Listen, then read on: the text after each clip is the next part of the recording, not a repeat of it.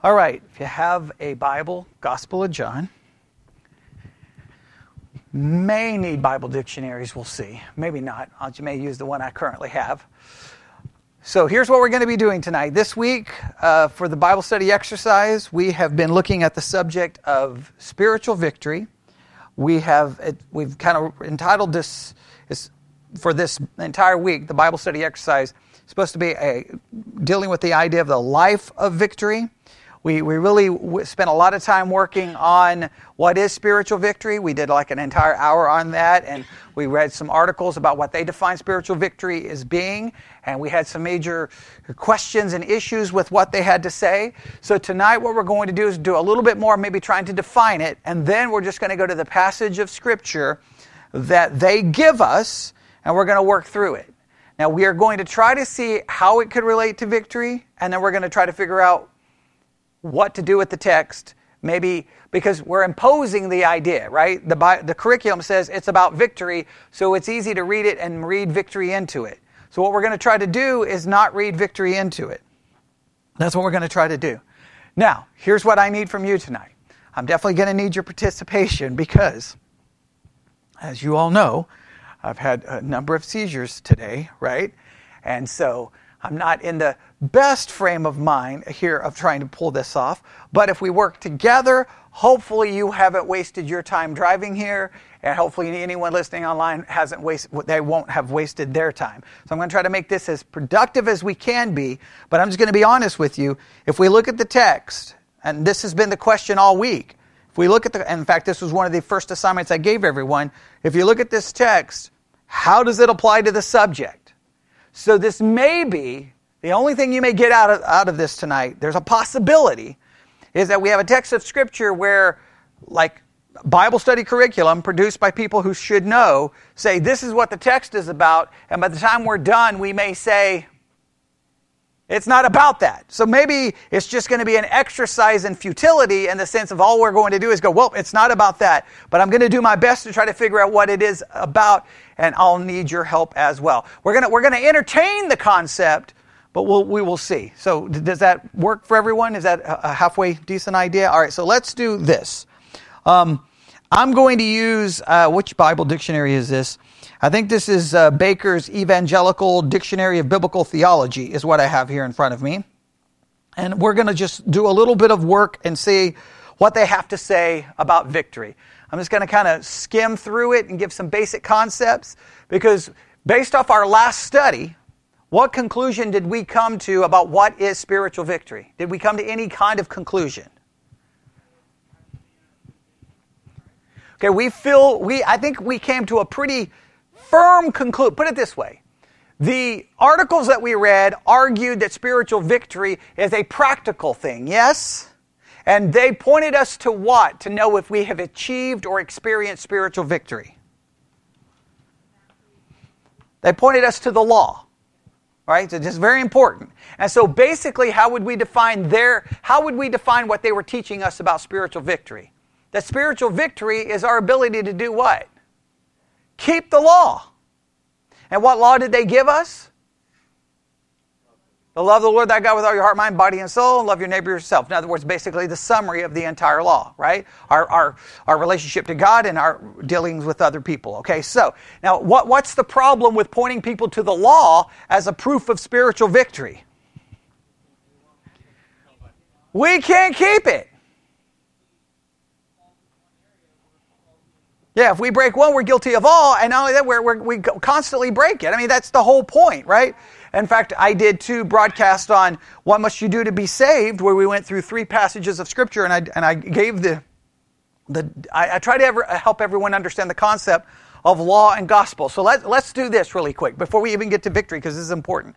Does everyone understand the distinction between a law passage of Scripture and a gospel passage of Scripture? How do you know if you're reading a law passage of Scripture? Do something. Do this. All right? And whenever you read a do passage, what conclusion should you come to? I can't and I don't. All right? Now, a lot of people will say you can. Right? I did an entire broadcast on you can do it, right? It's insane. Right? So the law is there to show you, you cannot do this. You're in trouble. You're condemned. What does a gospel passage look like? It's done. Think of it this way. Law is due. Gospel is done. Right? And Jesus did it, right? It's done. All right? So, that's a very important. Some people remember that hermeneutic. Some people deny that hermeneutic. That hermeneutic typically shows up in what system of theology? Or what stream of theology? Lutheran. It should be everywhere. Okay? It shouldn't be a Lutheran thing. That should be a Christian thing. Okay? Because as evangelicals, we claim that we're saved by grace alone, through faith alone, because of Christ alone, because we can't keep the law. But what most people do in the evangelical world is, you couldn't, and getting saved, now you can. And that's where we strongly disagree, right? So but you can see, if you believe that you can do it, then how would spiritual victory be defined? You doing it. Like if I believe you get saved, you can now keep the law, then I would define your victory as doing it. But if we can't do it, then I need a different definition of spiritual victory. And so our only hope of looking to any real meaningful definition of spiritual victory is that I am victorious in Christ. In Christ I'm what? More than a conqueror. In Christ I can do all things, because in Christ I can do all things. I can obey the law in Christ.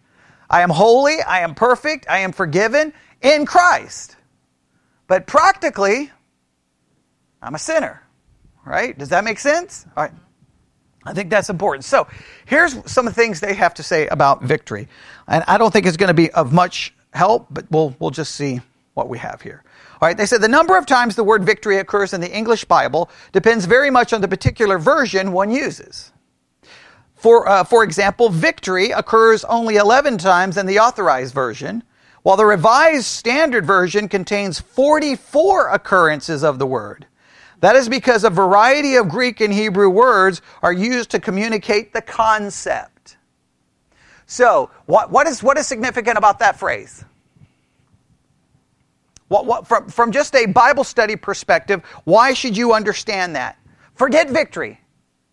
I'm talking as far as a Bible student, what does that signify to you?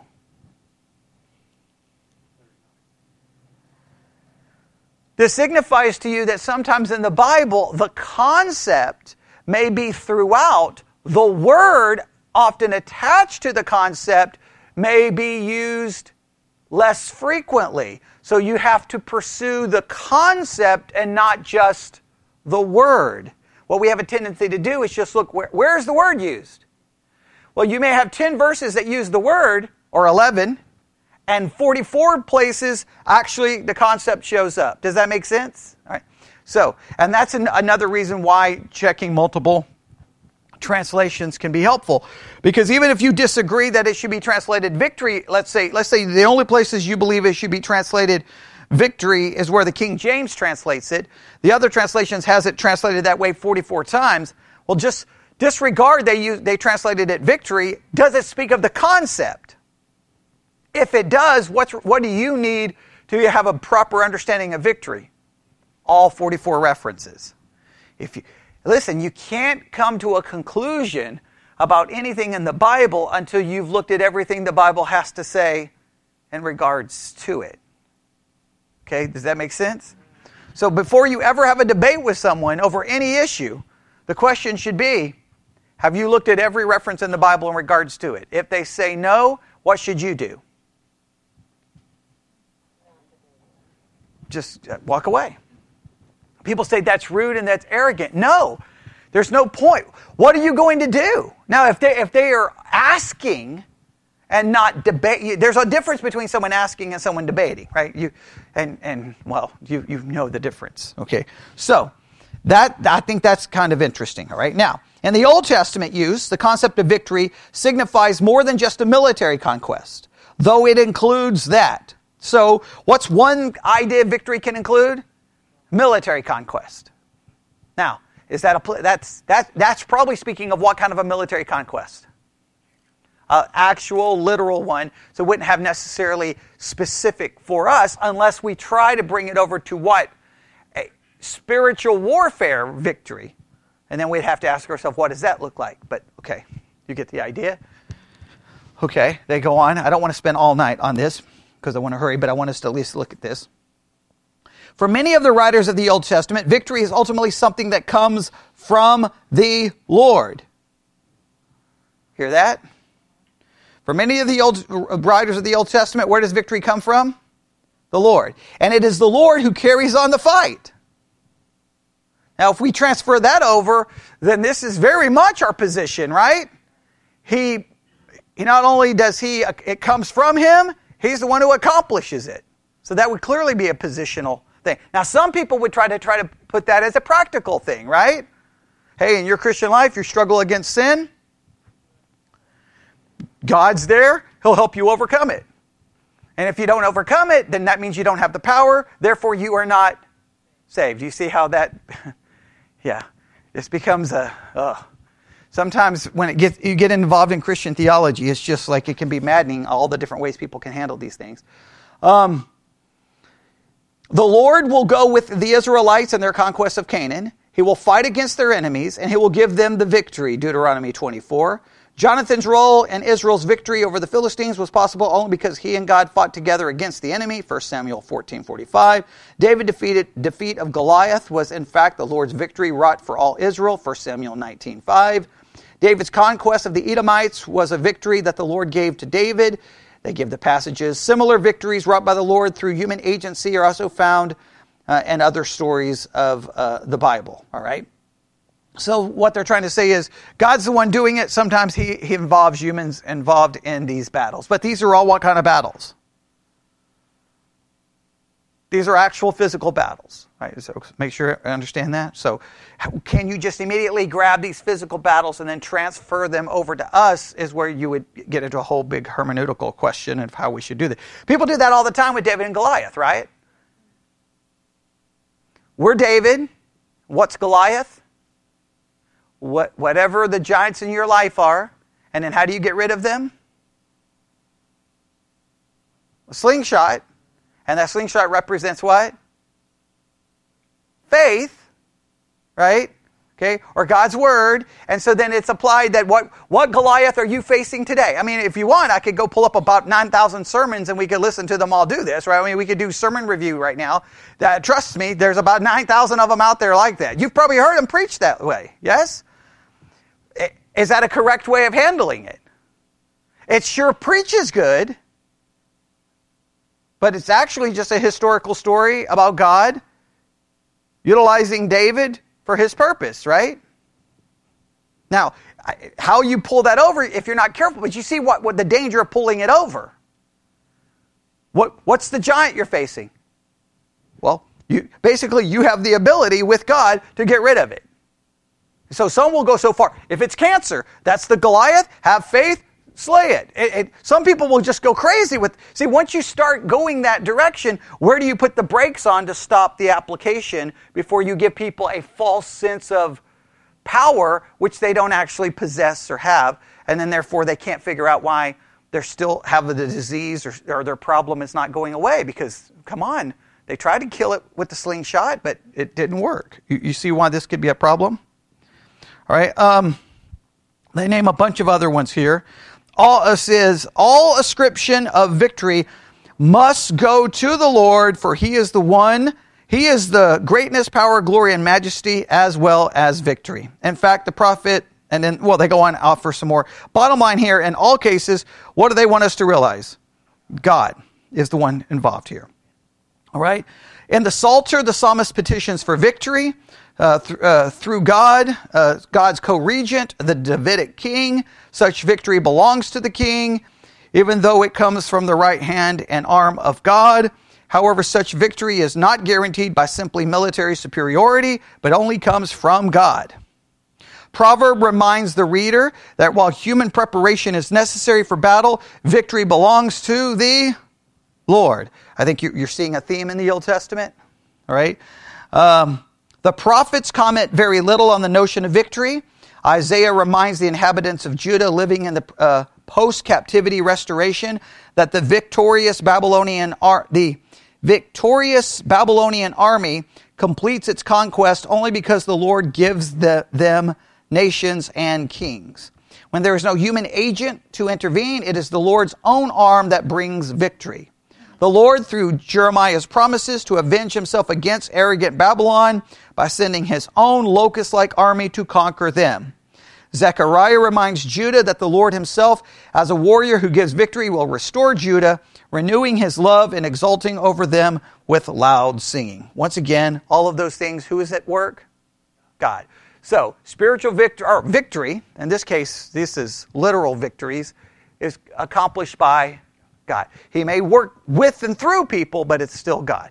That's the base. That doesn't really help us a lot with the concept of spiritual victory. But, all right. Then they jump to the New Testament. In the New Testament, the noun form victory occurs only 5 times, 3 of which are Old Testament citations.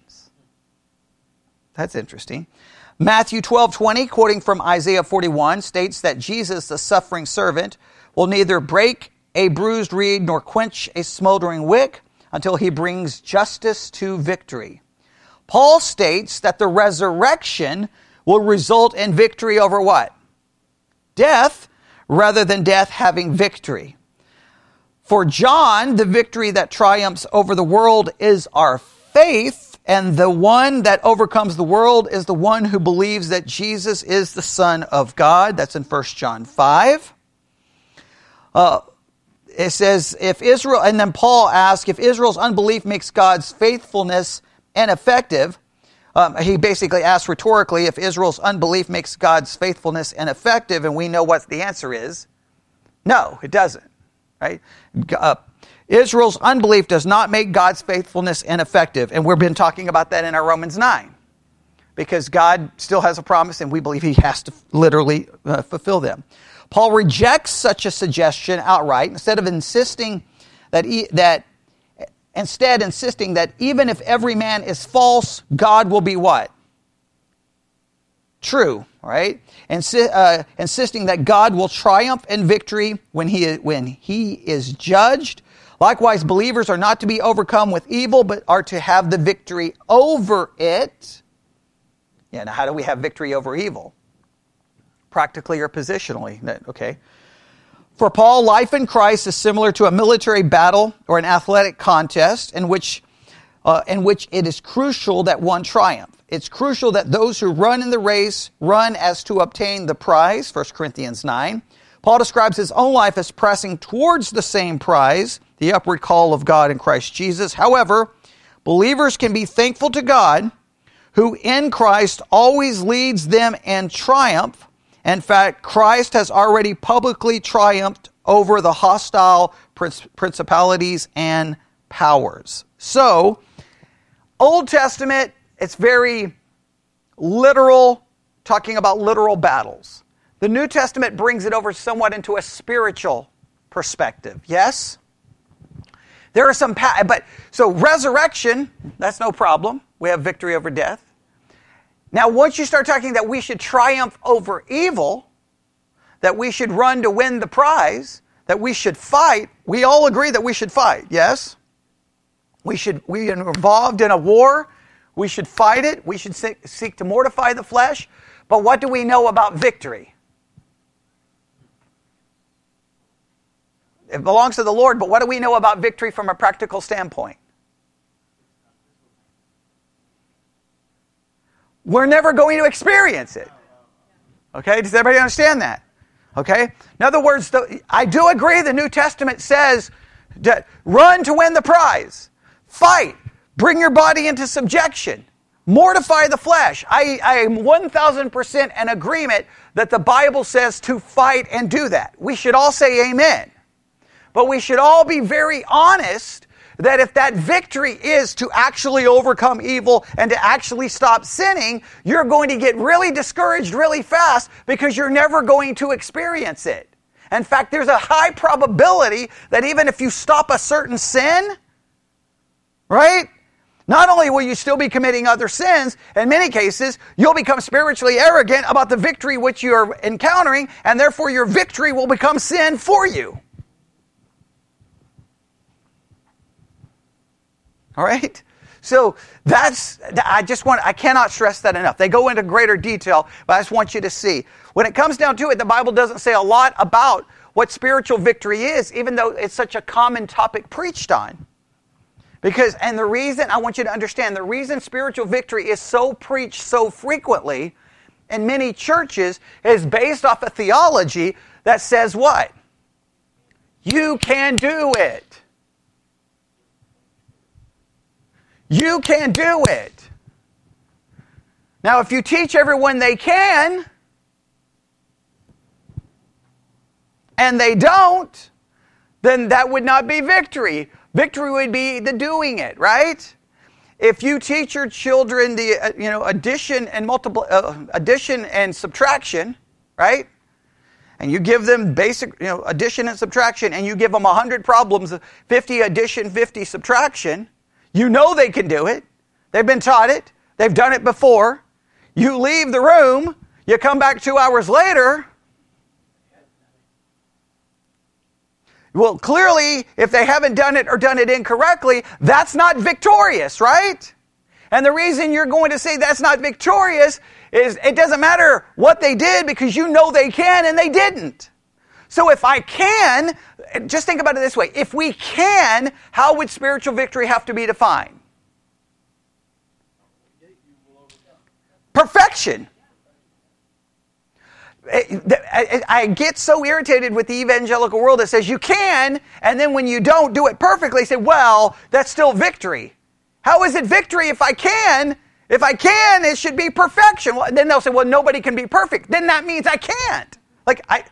It's this really weird language, all right? So I'm just saying, I don't care what verses you look up. Bottom line is, the only way to truly have victory is in my position, because in my practice, what's going to be the common experience of every Christian life? This is how Christian discipleship should begin. Oh, Bobby, you're a brand new believer? Let me explain something. For the rest of your Christian life, you will encounter defeat 24 hours a day, 7 days a week. No, I know that sounds very cynical, but the fact is, if you don't understand that, you either start convincing yourself you're victorious when you're not, which many Christians do, or when you first become a Christian, you're like, oh, all these people are wonderful, and then you get to know them, you're like, wait a minute, they're not so wonderful, but they think they are. Right? And so then you just start thinking, well, I'm supposed to think that I am. But isn't it better to just know it from the start? All right, now, with all of that said, that kind of concludes all of our thinking from last time. Now, the text of Scripture offered by the curriculum starts where? For those who are looking at the curriculum, John chapter 16. John chapter 16. John chapter 16. All right? Now, there's a part of me who wants to try to put some of these words back into this broader context, but we won't do that right now. But we spent weeks looking at John 13, 14, and 15, and parts of 16. All right? So here we go. All right? What precedes... Well, we're going to start the curriculum passage. They start in verse 19. We're going to start in verse 17. So before we get started, what precedes verse 17 in John 16? What is discussed in verses 1 through 16? You can just skim it and give me a basic summary. What is discussed in verses 1 through 16 of John 16? Okay, well, first, you're going to be persecuted. Right? Everybody see that? I think it's verses 1 through 4. Would everyone agree that's persecution? Does verse 5 change subject? But now. Okay, so clearly it changes. Right. So let's just start. Persecution is a reality that he tries to prepare them for. All right? So we have that context. Now, starting in verse 5, what's the subject that begins in verse 5 on the way down?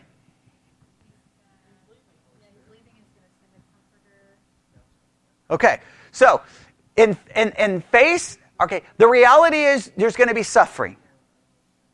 Right? So to help them with their suffering, which will include him leaving them, he's going to send them a Holy Spirit to bring comfort. All right? Does he say anything else in the rest of that section that would be something separate or different that we need to separate. Because he talks about the Holy Spirit starting from what? Verse 5? Is it starting 5 or 6? 7, okay. And the Holy Spirit's talked about in verse 7 down to where?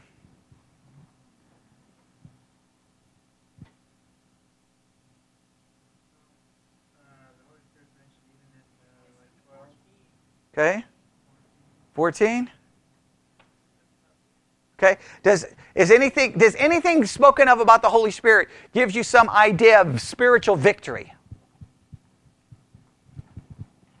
If you were to attach any of that to victory, what would you be able to say about victory in relation to what is said about the Holy Spirit in verses 6 or 7 down to 15 or wherever it stops?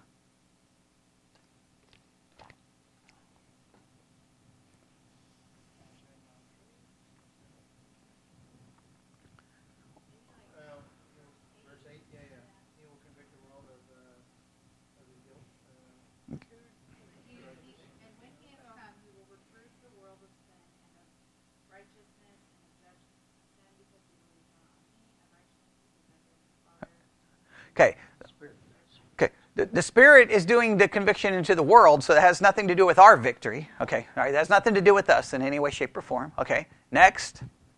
So he's going to convict the world. That's a good thing. I'm not in any way diminishing it. I'm just saying it doesn't really say anything about my spiritual victory. All right. Next. After he's going to convict the world, then I think he switches over to what he's going to do. He's going to do this to the world, but what is he going to do for whom? Immediately, that's not us. Okay, so immediately right here, I've already got an issue, and I know a million people listening will get all mad, but that is not us. That's what verse? Verse 13. He will guide you into all truth. That is not us. Right, and it's not our victory. It is victory for the people he's promising. He's speaking specifically to the disciples, right? People are going to be instrumental in the founding of the New Testament church, where apostolic authority is going to be everything, or the church cannot survive, right? Okay, why do we know that's not, and I know this is very critical, why do we know that's not about us? Why do we know the Holy Spirit's not going to guide us into all truth? 2,000 years of church history. If the Holy Spirit's leading us into all truth, how many commentaries should there be? Should there ever be a disagreement here? Well, there shouldn't be, because the Holy Spirit's guiding me into all truth and you people just need to listen. But so for some weird reason, you claim to have the Holy Spirit, I claim to have the Holy Spirit, and you guys are constantly wrong. Which demonstrates you don't have the Holy Spirit, therefore I'm the only one saved. You see how that game gets played? It happens all the time. Look, just go see how a Christian, that person doesn't have the Holy Spirit, that person's not saved, that person's not saved, that person, because this is what it leads to. We have not been guided into all truth. Okay, I don't care who's listening to me, and I don't care how much you disagree. If you disagree, then I'm going to tell you you're wrong, because the Holy Spirit is leading me into all truth, telling me that He doesn't lead everyone into all truth. It becomes there. You realize there's just no way to win that argument. Do you see the spiritual manipulation, the danger of spiritual manipulation in that? That's why I cannot stand when preachers are like, I didn't know what to do with this text, and I prayed, and God gave me the answer. Well, the minute I say that, what am I saying in my sermon? You can't question what I say. And every Christian runs around claiming God gave them the answer. That's why if I ever hear someone, when you come to a difficult passage of Scripture, what do? If they say the following words, I just want to scream and burn my house down. When they say, pray. That's what I do, okay? As soon as someone says, and you say, well, how unspiritual are you? No! What is praying going to do for you? If praying worked, everyone who's ever gone to Bible college would just come in and pray and pass their test. It doesn't work. When I worked at Pearson, I watched it all the time. They'd come in, they get ready to take their nursing test and pray. And they failed the test. Doesn't work. Okay? And what do I mean it doesn't work? Because for it to work, what would be required? God would have to speak to you outside of the Word, right? Now, some people will bring it back to my remembrance. Well, again, it doesn't work that way, right? I mean, how many times do I ask you about a reference of Scripture and y'all are like, I could stop and go, everyone pray. Got an answer yet? Now, I know that sounds very wrong, but it's just true. He's not leading us into all truth. It's just ridiculous, right? It just doesn't work that way. How do we understand a difficult passage? Well, that's clear. So that's not for us. I do believe he led them into all truth. That's how we ended up with a New Testament. Right? Okay, but it doesn't work for us. Okay, what happens after that? This is taking longer than I wanted.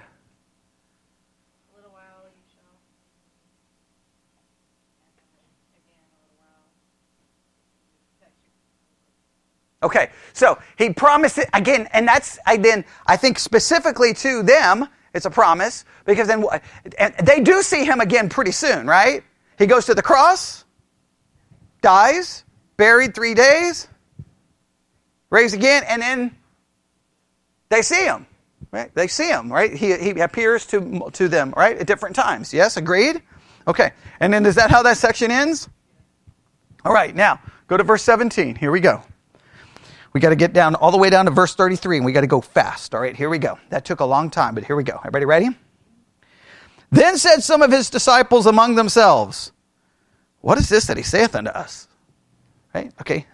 They're like, does anybody know what's going on here? Does anybody know what's happening? We are so confused. We don't know what in the world is happening. All right? Now what happens?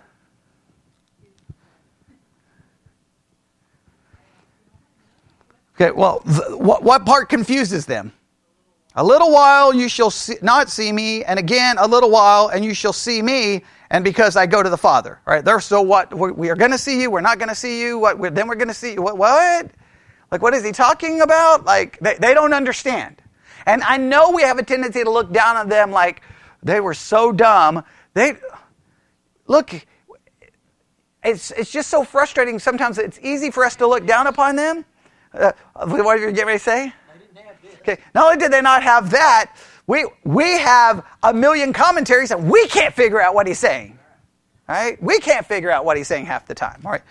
So next, they said, therefore, what is this that he saith a little while? We cannot tell what he saith. They're just really perplexed and confused. What's the little while? Like, for a minute? Is he just going to go walk away for a minute? Is he coming back? Like, what is the little while? Then what does he say? Or what do they say, if I can speak correctly? All right. Or, no, Jesus speaks. Verse 19. I apologize. Verse 19. Now Jesus knew that they were desirous to ask him, and said unto them. He knows that they're like, it's almost like, hey, what's going on? And he's like, standing right here. Right here, guys. Okay. All right, so then he's like, do ye inquire among yourselves of that I said a little while, and you shall not see me, and again a little while, and ye shall see me? Verily, verily, I say unto you that ye shall weep and lament, but the world shall rejoice, and you shall be sorrowful, but your sorrow shall be turned into joy. Now stop right here. First of all, I don't know about you, because, for the Bible study exercise, I tell people read it over and over and over and over. I don't care how many times I've read this week. I have to laugh. This is the most hilarious thing I've ever seen in my life. Just read it. What's their question? Oh, what's a little while mean? And then he goes, you're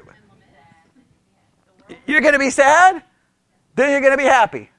How does that answer, what does a little while mean? What does that even mean? Right? See, y'all get mad when y'all ask me questions, and I look, what does that even mean? I'm following the biblical person. I don't give you an answer. Okay, I'm not to give you an answer. People get frustrated when I do that sometimes. Why do you think he does that?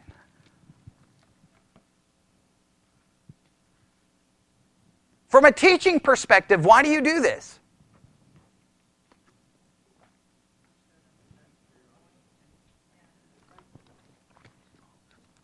They said to show them that that's not the point. Okay? In other words, sometimes people ask a question, and I get so frustrated about this. You can do an hour of teaching. Someone asks a question, and you're kind of like,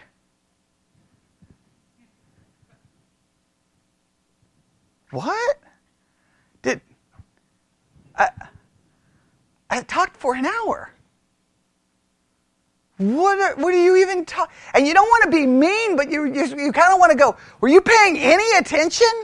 And usually, like from when you're doing it in person, you can almost see it coming. Like you're preaching, boom, boom, boom, and you say one thing, and all of a sudden you just know that's it. The person's done. Right? They're over there with their notebook, they're reading, and you're like, and sometimes you just kind of want to stop and just see if they figure out that I'm not talking anymore. Yeah. Oh, yeah. Do you have something to share with the class? Because clearly they're going off and doing their own study. And they're not even listening. And then they come back, and then after the sermon, they come in and ask a question in relation to their own study, and you're like, that wasn't even the main point. So is he saying this because they've missed the point? What do you think?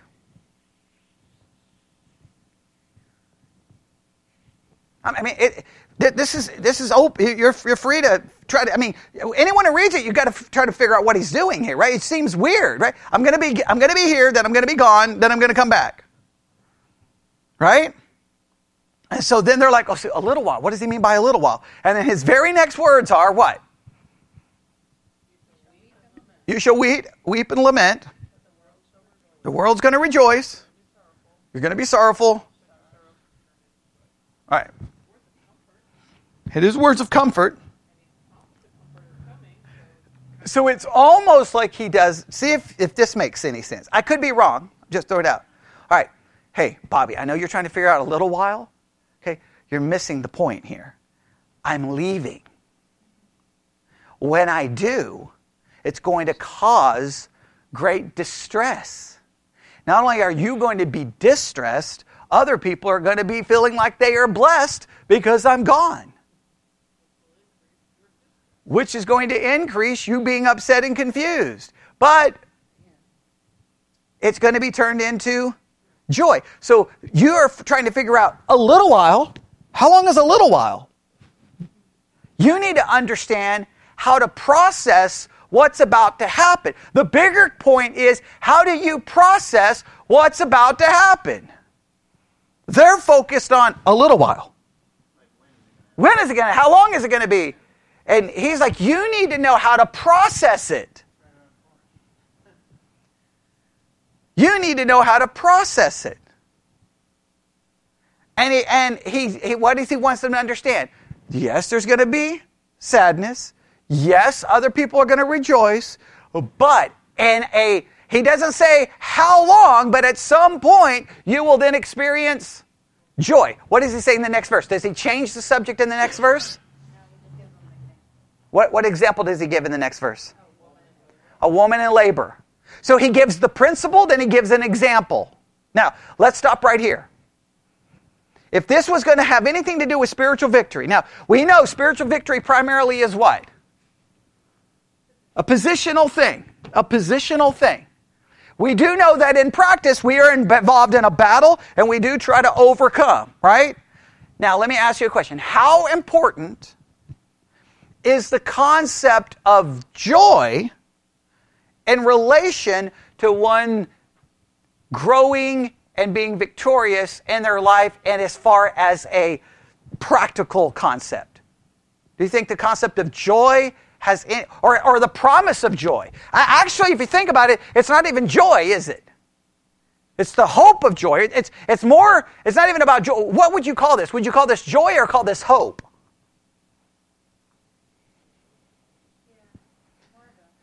Because they're not going to have joy for a period of time. So it's really a concept of hope. Would you agree? Or disagree? How many agree? How many think it's he's trying to give them he's trying to give them the understanding of joy, or is he trying to give them an understanding of hope? I got how many hopes? 2. I don't know back there. Don't know. Okay. Right. I'm saying up to this point.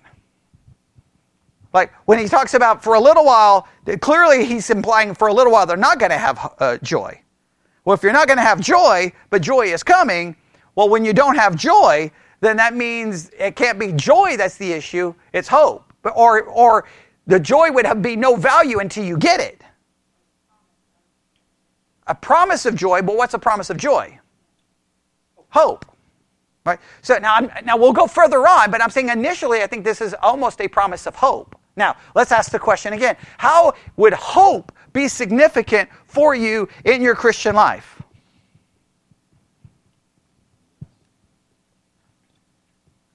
How does it help?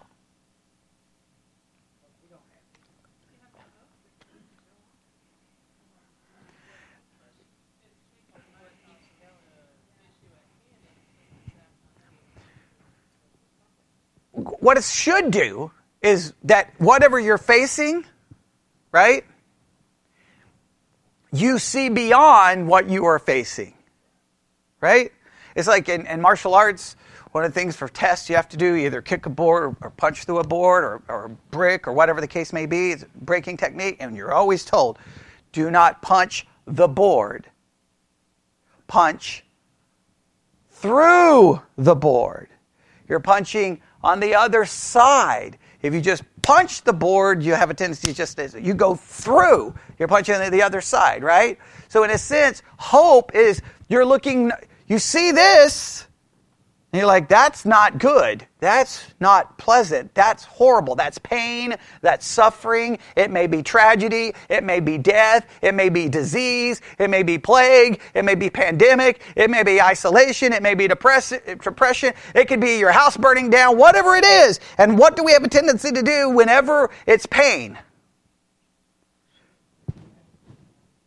That's what pain does, right? I can't see anything but pain. What Jesus is saying, there's going to be hope. And that hope is going to come in the form of joy.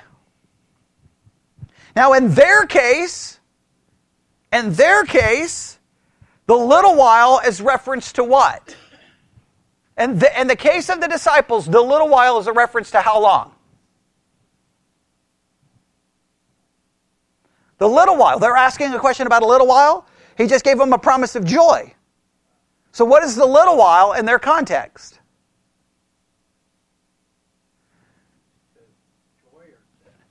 For their joy. Or for both. Okay. Okay. Do what? Okay. The disciples are worried about a little while. He just gave them a promise of joy. So what is the little while for them? Jesus is crucified on when? A Friday, some say Thursday, okay, but let's say Friday. Jesus is buried 3 days and 3 nights.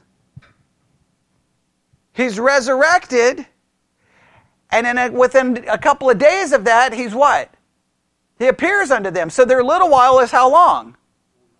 Just a little while, just a couple of days. Right? Just a couple of days. He doesn't define the little while, but we can define it because we can look back. Why do you think he doesn't define it? He doesn't say a little while is going to be 5 days, 4 days, 3 days. It's going to be 3 days, and then the women are going to say, they're going to run, they're going to wait, where is he? And then finally he's going to appear in the room. Oh, it wouldn't be a distraction for them. It would be easy it would make it easy for them. So why would he not give the answer? Because if you know exactly when, if you know like, hey, for 3 days you're going to suffer, but tomorrow the day after you're going to get $1 million, I'd be like, bring on the suffering. Right?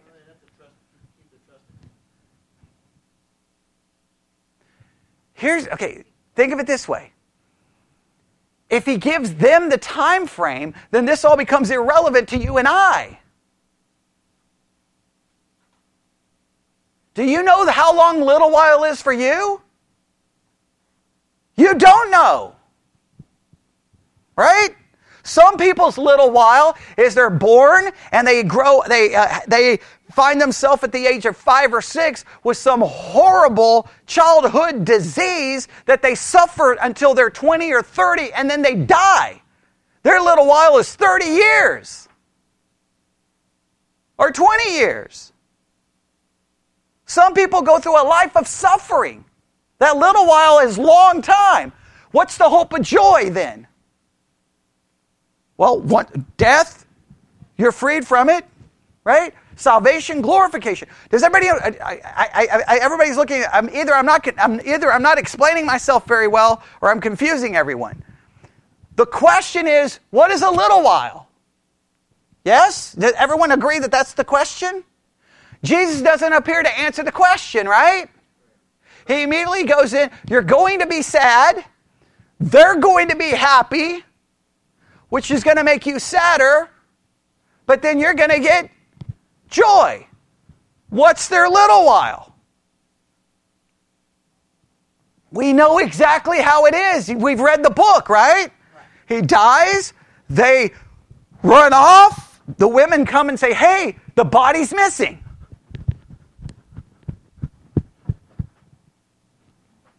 You're right, the body's missing. And then when they go back, who appears? Their little while just ended. Their sadness turned to joy. So we know how long their little while is. Maybe 4 days, 3 days, 3 nights. So the 4th day, they at least know the tomb is empty, right? Okay. Does that make sense? That's defined. For us, we don't know how long the little while is, but what do we know? That whatever we face that brings sorrow will end in joy. And we know that's applicable to us. How do we know it's applicable? How do we know it's applicable? Because it happens. What does the Bible say in Revelation about at the end? No tear, no pain, no sickness, no death. That means the absence of all of those would be the presence of what? Joy. Right? Is everybody sure? I still get that feeling that I'm not making myself clear, okay? And I know I've had multiple seizures, but I think I'm trying to be clear here. It's like everybody forgot about the little while. That's the whole question that Jesus is responding to, right? You see why he didn't say, this is what I meant? Because he's trying to get you to figure it out, okay? They're going to know exactly how. He doesn't have to tell them how long a little while is because they're getting ready to experience it. He's giving them all this information right before he gets ready to be arrested. Does that make sense? But we're not given that information. All right? I started suffering with my seizures in 2003. I don't know where the little while ends. But at some point I won't have seizures anymore. Does that make sense? All right. Now, what happens next?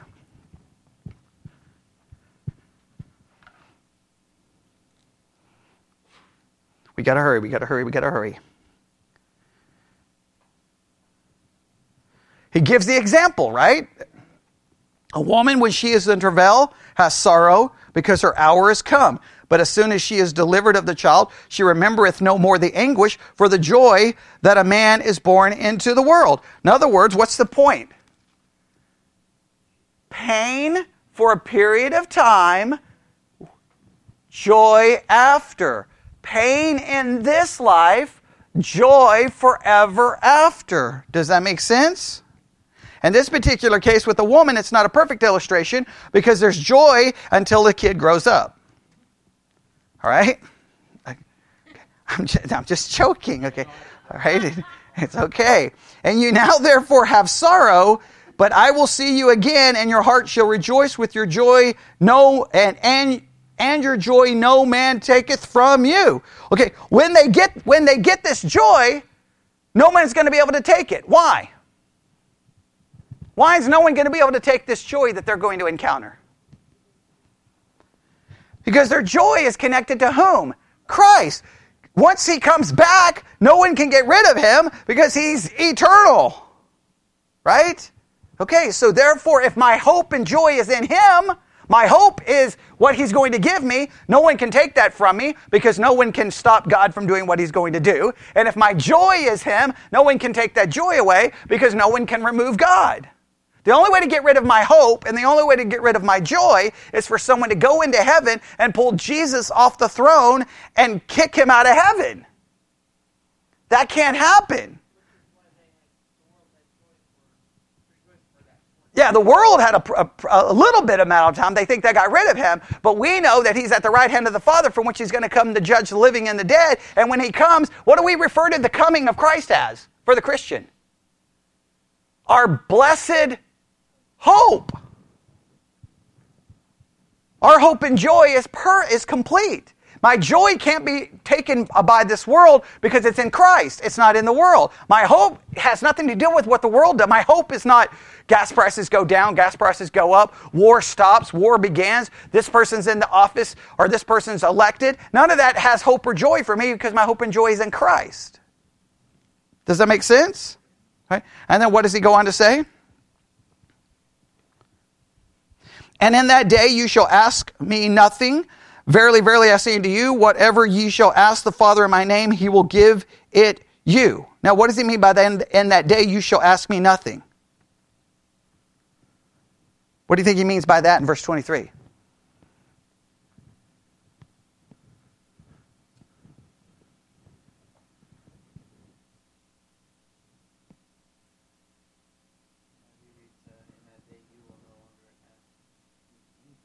Right. Okay. Well, when he's present, we don't need anything. Right? Because he is our joy and our hope. But when he's not there, then make reference to doing what? Asking the Father, and he will give it you. Now, a lot of people will say, so if I ask God, he's going to give me anything. We know it's not a guarantee because we can ask God all kinds of things and not get them. So we have to they say, well, if you ask according to his will, even that can be complicated. That can get really this raises all kinds of questions, right? Because I'll just show you how this can drive you theologically insane. All right. When typically people take that verse and say, okay, it's not that you can ask anything, it's that you can ask anything according to his will and he will give it. Now you know what you just set yourself up for, right? Is God's will for you to be holy? Ask God to help you not sin ever again.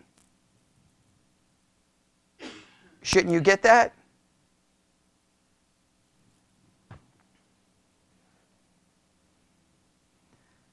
Now that will drive me insane. Hey, because that's what I was talking about. Ask anything according to his will and you'll get it. Well, then I asked him not to help me sin and I sinned. So that raises a billion questions, does it? That raises a million questions. I don't have a good answer here. I probably don't have enough faith. That's probably it. But I have yet to find anyone have enough faith to stop sinning. Okay, so, all right. Verse 24. Hitherto have you asked nothing in my name. Asking you shall receive that your joy may be full. That's interesting. These things have I spoken unto you in Proverbs, but the time cometh when I shall no more speak unto you in Proverbs, but I shall show you plainly of the Father. All the day you shall ask in my name, and say not unto you that I will pray the Father for you. For the Father himself loveth you, because you have loved me, and have believed that I came out from God. I came forth from the Father, and have come into the world. Again, I leave the world and go to the Father. Now, because we're out of time, we didn't get down to verse 33, but I've done Bible study exercise I never promised to do at all, so I've given you a lot. So here's what I will say, right? Here's what we will say. Jesus is emphasizing for the disciples the reality of suffering and the promise of hope and joy and the source of that hope and joy. So let's go through this again. Jesus is explaining to them the reality of suffering. Everybody got that? You may want to write this down. Right? Now, this is very important. When we talk of spiritual victory, not in a positional way, in a practical way. When we speak of spiritual victory, in other words, what will help you be effective and as victorious as you can be in this life? We're never going to be completely victorious, agreed? But we can always try to grow and be as victorious as we can be. What's one thing you need to be aware of? In this life, you're going to experience what? Suffering. Man, every brand new Christian needs to know that. Becoming a Christian does not mean you remove all promise of suffering. It's a guarantee. There's suffering in this life. Right? But with that reality of suffering, what do we have a promise of? Hope, eternal hope, or hope and eternal joy. I'm going to say it that way. How does that help you with the suffering? Helps you see past the suffering and look towards the hope and the joy. Right? What is the source of that hope and joy? Christ. Why is that good news? No one can take it from you. Circumstances can't take it from you. People cannot take it from you. That is how this could possibly relate to spiritual victory. Even if we don't rely to spiritual victory, we can at least grab on to the concept, yes? Hope and joy found in Christ. Now, we are left with a challenge this evening. I'll just end with the challenge. How do we understand, not just once in Scripture, but there are multiple references that if we ask anything, that we will receive it. Now, if you say, well, yes, if we ask anything according to His will, we will receive it, that's still majorly problematic. Again, because I can give you clear Scripture that says this is God's will for me. I can ask that would happen, and guess what? It doesn't, or does it?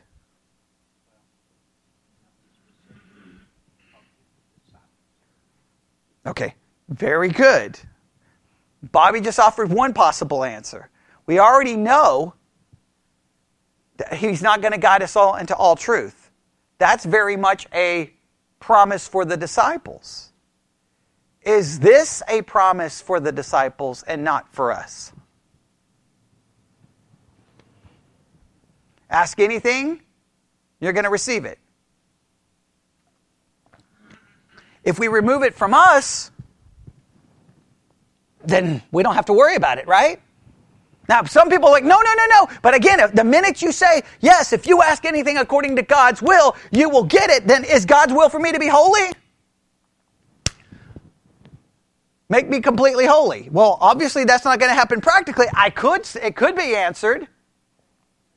He has positionally. So in that case, He does give me that. But I like Bobby's possible answer. Well, maybe this is for the disciples.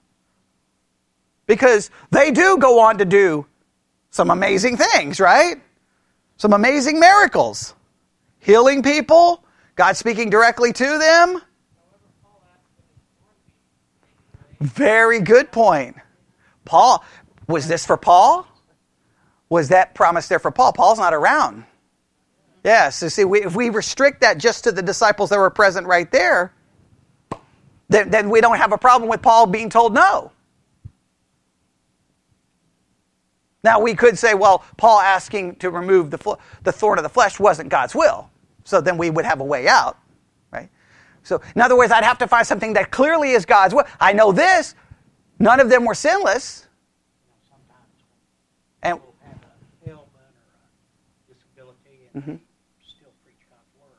It comes across. It affects one. Well, yeah, it could be argued that, yes. So, I think we could restrict this to just the disciples who are present, right? And that's the only application. If we try to expand it, you see where the problem gets, right? Because all I got to do is find something that the Bible says is God's will. And when people ask for it, they should get it. And we know that that's not the way it works. Again, is it God's will for me to be... And then you could argue, well, it's not God's will for us to be holy, sinless practically. And you know how that would drive people crazy for me to say that. It's not God's will for you to be sinless in practical terms. People will lose their minds if you say that. But clearly, I mean, you pray all day for you to stop sinning. You're not going to stop. You can pray 24 hours a day. You are not going to stop sinning. You'll be sinning while you're praying. Probably after about 45 minutes. You'll be like, I'm hungry and I'm tired, and you're going to stop. I guarantee it. So that's a challenging section. Agreed? I wish I could give you an answer. Well, no, actually, I don't want to give you an answer. So I like leave it this way. All right?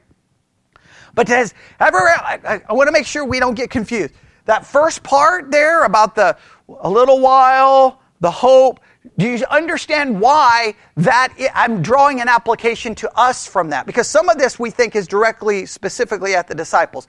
Because I'm not taking the little while saying, well, they only suffered for that many days and us. That's why I wanted you to say, how long was a little while for them? That's why I was trying to get you to answer it. Why can I say the principle applies to us? Suffering is a promise of life. That is we're all told that tribulation is going to be in this world, right? Does everybody agree with that? Okay. Do we all have the same hope? Christ. Joy is in Christ, right? So in other words, we can take those principles and they are applicable even though there's some things in this text that are specifically for them. We're not taking a promise. I'm not taking the literal promise of a little while for them and applying to me. That's why I wanted you to identify how long their little while was. Because I can take the concept, and the Bible itself seems to imply suffering is a part of this life, yes, but hope and joy is something that is promised to us, right? A blessed hope and an eternal joy, and nothing can take away. You see how I was able to take that? Sometimes in one passage you have some things that are not applicable and some things that are based off other factors, yes? All right, does that make sense? Okay, I hope so. All right. I don't think any... let me look really quick. Haven't looked to see if anyone asked any questions on the app. Let me look really quick. Nope. All right. So we'll stop right there. All right, let's pray. Lord God, we come before you this evening. Lord, I just thank you that I was able to make it through this hour. Thank you so much for helping us all pay attention, and I pray that whatever has been taught this evening, you would give us the desire to really think about it and apply it correctly. There's some things there we don't understand. There's so much I don't understand when it comes to praying, yet you're sovereign, yet I'm supposed to pray. What you will do, won't do. I just know I'm supposed to pray, even though I don't understand how it works, and sometimes that's the best we can hope for. Help us do what we can do, and what we don't understand, we just leave with you. We ask this in Jesus' name. And God's people said...